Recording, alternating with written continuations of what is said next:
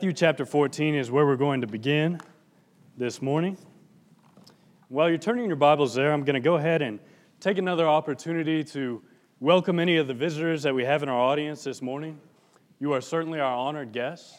If you have any questions or concerns about anything that's said or done here this morning, we would be more than happy to speak with you at the close of services.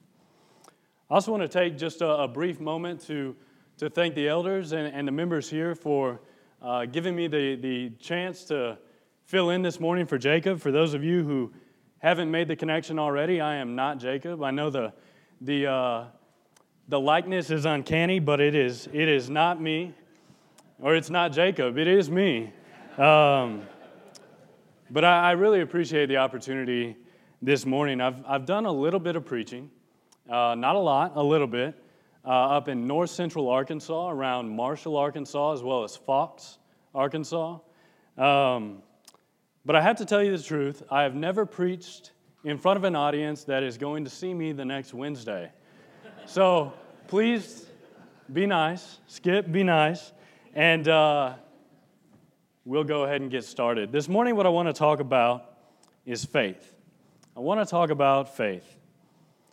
You know, often we discuss faith, and it is directed at either those who don't have faith, those who need to develop it for the first time, or it is directed at those who misunderstand faith.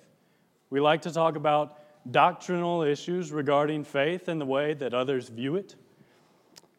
But for the next few moments, I want to spend some time talking to those of us who already have faith, those of us who are already disciples of Christ. Hebrews chapter 10 and verse 38 says, "The just shall live by faith." That's quoting Habakkuk chapter 2. But how do we view and evaluate our faith? Do we evaluate our faith? Or do we simply view faith as a step in the process? A box that has been checked? Something that I did a long time ago. I've got that taken care of. The book is closed and it's on the shelf. Faith is not something I need to go back over.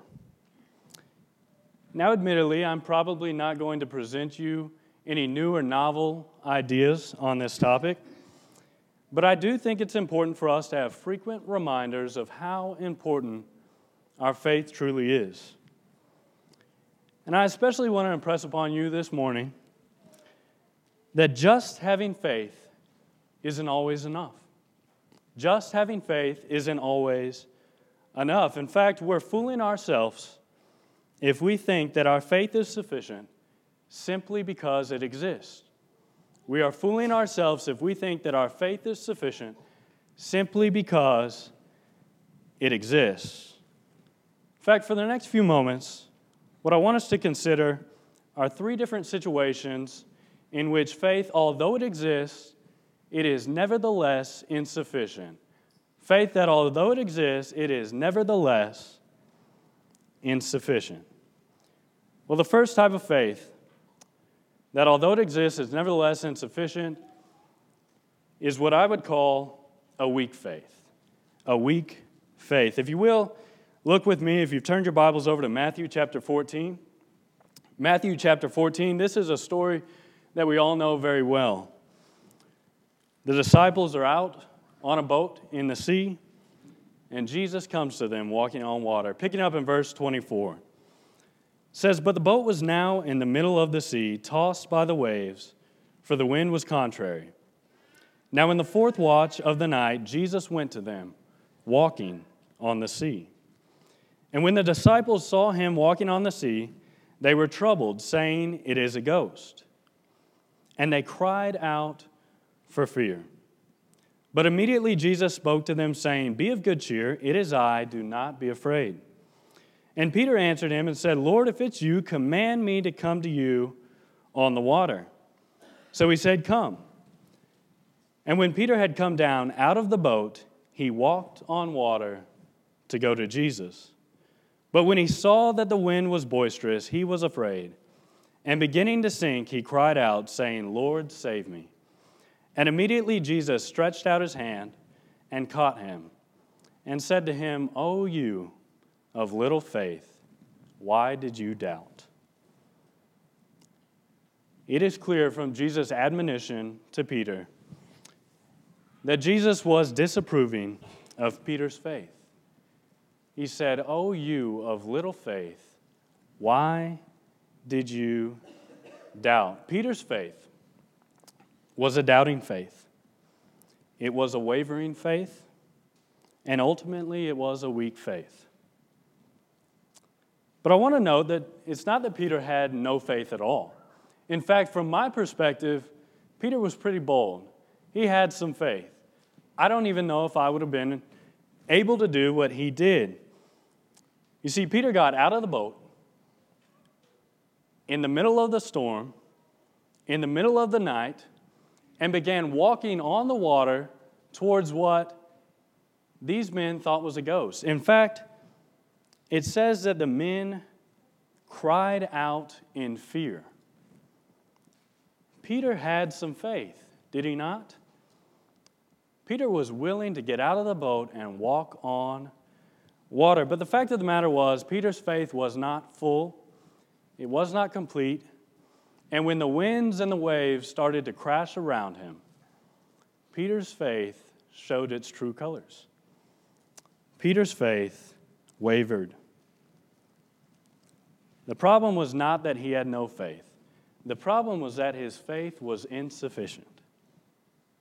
Now, not to be too hard on Peter, Jesus also admonished his other disciples in a similar manner. If you will turn back a couple chapters to Matthew chapter 8. Matthew chapter 8, it seems like the disciples, for being so many of them being fishermen, it seems like they would have a little more confidence when out on the water. But once again, in verse 23, the disciples are out on the boat, and this time Jesus is with them. It says, now when he got into a boat, his disciples followed him. And suddenly a great tempest arose on the sea, so the boat was covered with waves, but he was asleep. Then his disciples came to him and awoke him, saying, Lord, save us, we are perishing. But he said to them, why are you fearful, O you of little faith? Then he arose and rebuked the winds and the sea, and there was a great calm. Once again, Jesus admonishes his disciples for having little or weak faith.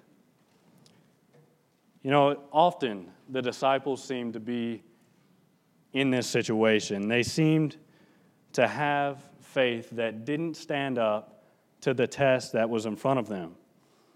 In fact, in the very end, when Jesus is betrayed, it's not just one of his disciples that betrays him, it is all of them. They all flee and leave him, tuck tail and run. You know, for us today, when the wind and the wave starts crashing around us in our lives, probably not literally, but metaphorically, when the wind and the waves start crashing around us in our lives, does our faith stand firm, or does it begin to waver and doubt? If it does, I'm going to guess that if Jesus were here today, he would respond a very similar way. He would shake his head, and he would say, "O you of little faith, why do you doubt?" A weak faith is an insufficient faith. Well, the next kind of faith that, although it exists, is nevertheless insufficient, is an inactive faith. An inactive faith. I think most of you can guess where I'm going. If you will, turn your Bibles with me to James chapter 2.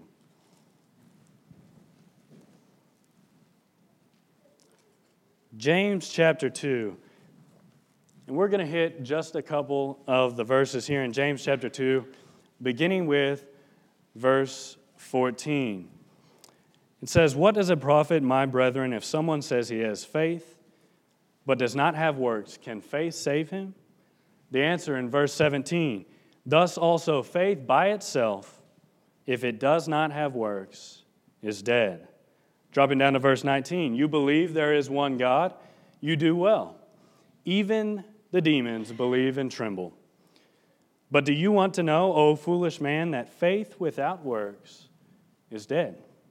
Dropping down to verse 24, you see that a man is justified by works and not by faith only.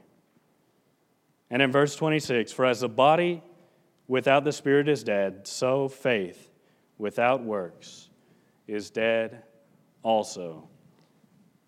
A faith that is inactive is an insufficient faith. I want to note again that this is not someone being described here who doesn't have any faith at all. In fact, this seems to be a debate about faith. The person who isn't working is committed to the idea that he has faith. He's arguing his point. I have faith. And James even concedes that he believes that there is one God. He does well. This is someone who has faith. The problem, though, is that his faith does not prompt him to action. His faith does not prompt him to action. This is true for us today. The religious world loves easy beliefism. And I got to be honest with you. If there's an easy way to do something, if there's a bare minimum, I'm probably the guy to be doing the bare minimum. But it is eminently clear that a faith that is inactive is simply an insufficient faith. It's not okay. Well, finally, a faith without love is an insufficient faith. A faith without love is an insufficient faith. If you will, turn your Bibles with me to 1 Corinthians chapter 13. 1 Corinthians chapter 13, we're kind of laying the groundwork here for the rest of the sermon, setting up some truths, if you will. 1 Corinthians chapter 13, beginning in verse 1, it says, though I speak with the tongues of men and of angels, but have not love, I have become sounding brass or a clanging cymbal. And though I have the gift of prophecy and understand all mysteries and all knowledge, and though I have all faith so that I could remove mountains, but have not love, I am nothing. And though I bestow all my goods to feed the poor, and though I give my body to be burned, but have not love, it profits me nothing. I want you to note that the person described here in 1 Corinthians chapter 13 is someone who has already remedied the insufficiencies of the previous two people that we have discussed. This person does not have a weak faith. In fact, it says they have all faith so that I could remove mountains. I think it's curious that Paul uses this example when discussing faith in this manner, because it's the same way that Jesus tells his disciples they ought to trust in him. An example of this is found in Matthew chapter 21 and verse 21. It says, So Jesus answered and said to them, assuredly I say to you, if you have faith and do not doubt, not Peter's kind of faith, not the kind of faith that doubts and wavers, but if you have a full faith, you will not only do what was done to this fig tree, but also if you say to this mountain, be removed and cast into the sea, it will be done. Paul is using that exact same analogy, saying that this person, that great of a faith, the kind of faith that Jesus asks of his disciples, if you have that faith, but you don't have love, you have nothing. Likewise, the person here doesn't have an inactive faith. The person here described in 1 Corinthians chapter 13 has a faith that puts his money where his mouth is. It says, though I give all my goods to feed the poor. You ever done that? That's pretty committed. Not just does he give his goods to feed the poor, it says, though I give my body to be burned. It's not just a working faith. This is a self-sacrificial faith. But once again, it is insufficient if it does not have love. It is not enough just to say that I have a faith. Faith can be insufficient. It can be insufficient when it is weak, when it is inactive, and when it is without love. You know, for us in the church, without love is probably the one we struggle with the most. We are really great about knowing all the right things. We are really, really great about doing all the right things. We are not so great about doing it with love. Faith without love is insufficient. Well, now that we've set the groundwork here for when faith can be insufficient, what are our takeaways? What can we do with this? Well, first of all, I think it's vitally important that we not fall into the trap of viewing faith as simply a step in the process. Faith is not a one-time thing that we did a long time ago. Faith is not merely a step in the process. Faith is the process. Faith is the process. In Ephesians chapter 2, we're told that by grace you have been saved through faith. In Hebrews chapter 11, we're told that without faith it is impossible to please God. Verses like that emphasize the importance of faith with respect to our eternal condition. But saving faith, and a faith that is pleasing in God's sight, is a faith that encompasses all three components we've discussed. It must be full, it must be active, and it must be motivated by love. And we need to frequently ask ourselves where our faith stands. We're doing ourselves a disservice if we are not often evaluating ourselves on this topic. Because in reality, an insufficient faith, as I've coined it, is just a fancy way of saying a faith that does not save. That's all we're saying here, is that an insufficient faith is not a saving faith. Well, point number 2. We need to remember that faith is so much more than what we don't do. Faith is so much more than what we don't do. So often I find myself gauging my spirituality on what I don't do. And I especially like to compare myself to people in the world because, boy, I can feel pretty good about myself after I make that comparison. I can ramble off a list of things I don't do. I don't drink. I don't party. I don't lie. I don't cheat. I don't steal. I don't commit adultery. I don't fornicate. I don't murder. So on and so on and so on. But the fact of the matter is, what I don't do is the easiest part of my Christianity. It's the easiest part. To be 100% honest with you, I don't deserve a pat on the back this morning for not murdering. It's just not that hard for me not to murder. I don't seem to have too many homicidal tendencies. It's just not that hard. I shouldn't be too proud about that one. What is hard for me, though, is loving my enemy and doing good to those who spitefully use me. That's hard. Not murdering, easy. Loving my enemy, that's hard. That's where the rubber hits the road. In fact, if you will, turn with me to Hebrews chapter 11. Hebrews chapter 11. This is a chapter that many of us have coined the Hall of Faith. This is the chapter where if you're really looking for what faith looks like, God's idea of faith, you need look no further than Hebrews chapter 11. What I want to do for a couple moments is just consider how much activity is going on here. This is not a chapter about what people didn't do.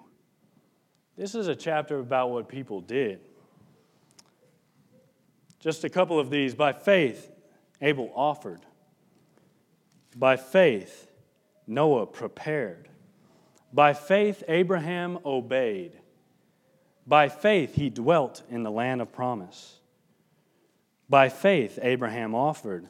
By faith, Isaac blessed. By faith, Moses refused to be called the son of Pharaoh's daughter. So on and so on. But I especially want us to note verses 33 through 39. If you will, read along with me. Discussing the great heroes of faith. Note what they did. It says, who through faith subdued kingdoms, worked righteousness, obtained promises, stopped the mouths of lions, quenched the violence of fire, escaped the edge of the sword. Out of weakness were made strong, became valiant in battle, turned to fight the enemies of the aliens. Women received their dead raised to life again. Others were tortured, not accepting deliverance, that they might obtain a better resurrection. Still others had trials of mockings and scourgings, yes, and of chains and imprisonment. They were stoned, they were sawn in two, they were tempted, they were slain with the sword. They wandered about in sheepskins and goatskins, being destitute, afflicted, tormented, of whom the world was not worthy. They wandered in deserts and in mountains, in dens and caves of the earth, and all these having obtained a good testimony through faith. That's what faith should look like. And it's very easy for me to look at these people in the Bible, to look at the individuals, the stories that are told, and to come away thinking, wow, that's great, but that's unrealistic. That is so other, that is so unique. There is something different about those individuals. They lived in a different time. They had different circumstances. I can read that and I can rationalize my position. But the fact of the matter is, the expectation has not changed. Look with me in chapter 12. And in verse 1, it begins with a concluding word. It says, therefore, in conclusion, we also, since we are surrounded by so great a cloud of witnesses, let us lay aside every weight and sin which so easily ensnares us, and let us run a race with endurance, the race that is set before us. We also.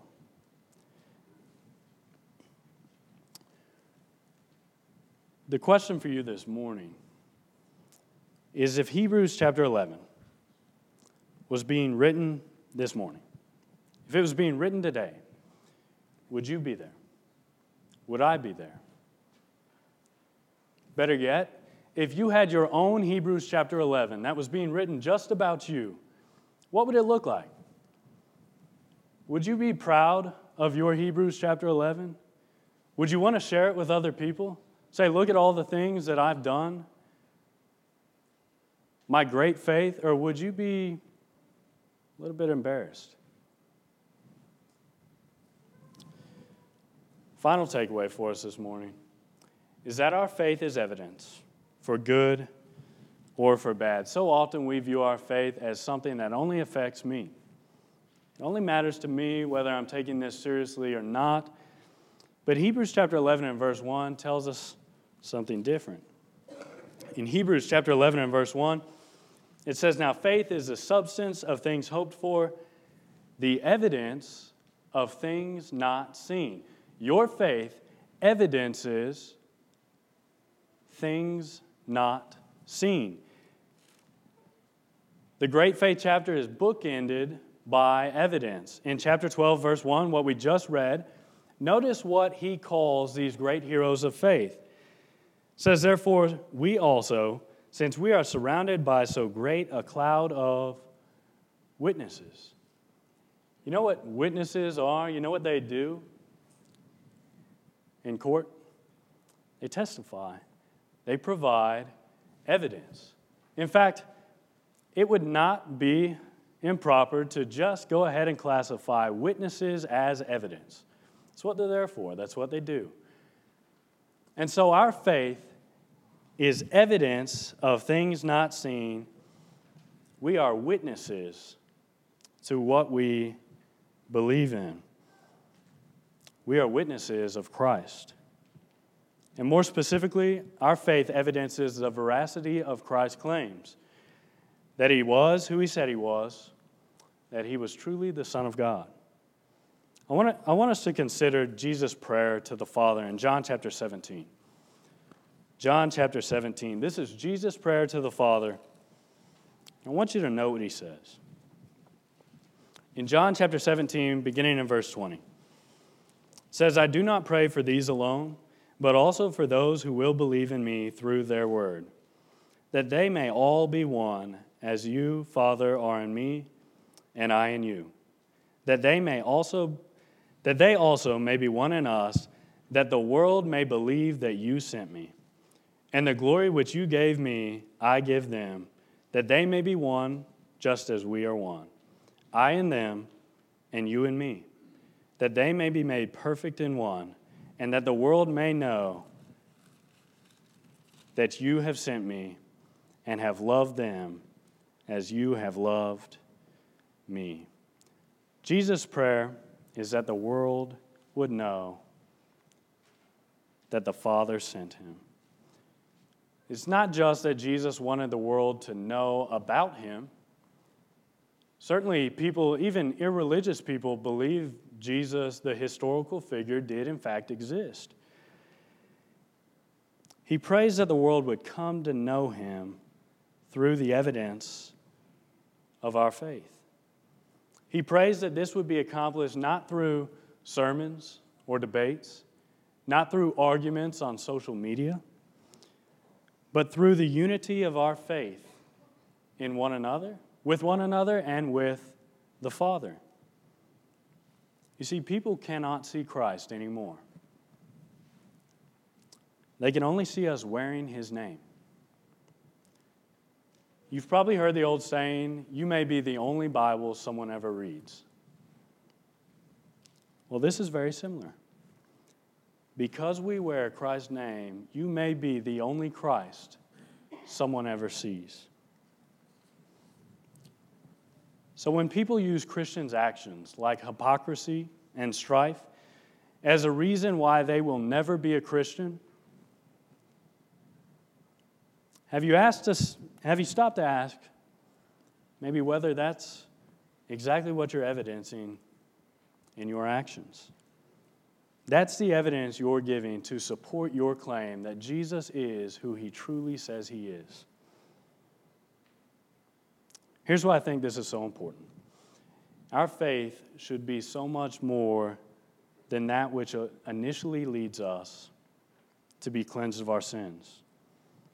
And it ought to be so much more than something that just occasionally guides our life. Our faith is a living, talking, breathing testimony of who Jesus Christ was and who the God we serve is. If you turn with me to Matthew chapter 5, I think you see this sentiment expressed by Jesus himself. Matthew chapter 5, beginning in verse 13. He says, "You are the salt of the earth. But if the salt loses its flavor, how shall it be seasoned? It is then good for nothing but to be thrown out and trampled underfoot by men. You are the light of the world. A city set on a hill cannot be hidden. Nor do they light a lamp and put it under a basket, but on a lampstand, and it gives light to all who are in the house. Let your light shine before men, that they may see your good works and glorify your Father in heaven." The idea of being salt and a light places emphasis on the idea that our faith demonstrates a substance directly correlated and attributable to the Father. And so the question for us to answer is this: as you wear the name Christ, does your faith in your daily life evidence who he truly was? When others see your faith in action, do they leave with the impression that you must be imitating one who was sent from above. I appreciate your kind attention. I want to leave you with one final thought. We have talked a lot about faith.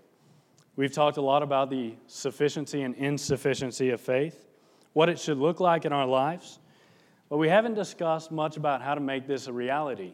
It's great that we have these thoughts and ideas, but how do we put it into practice?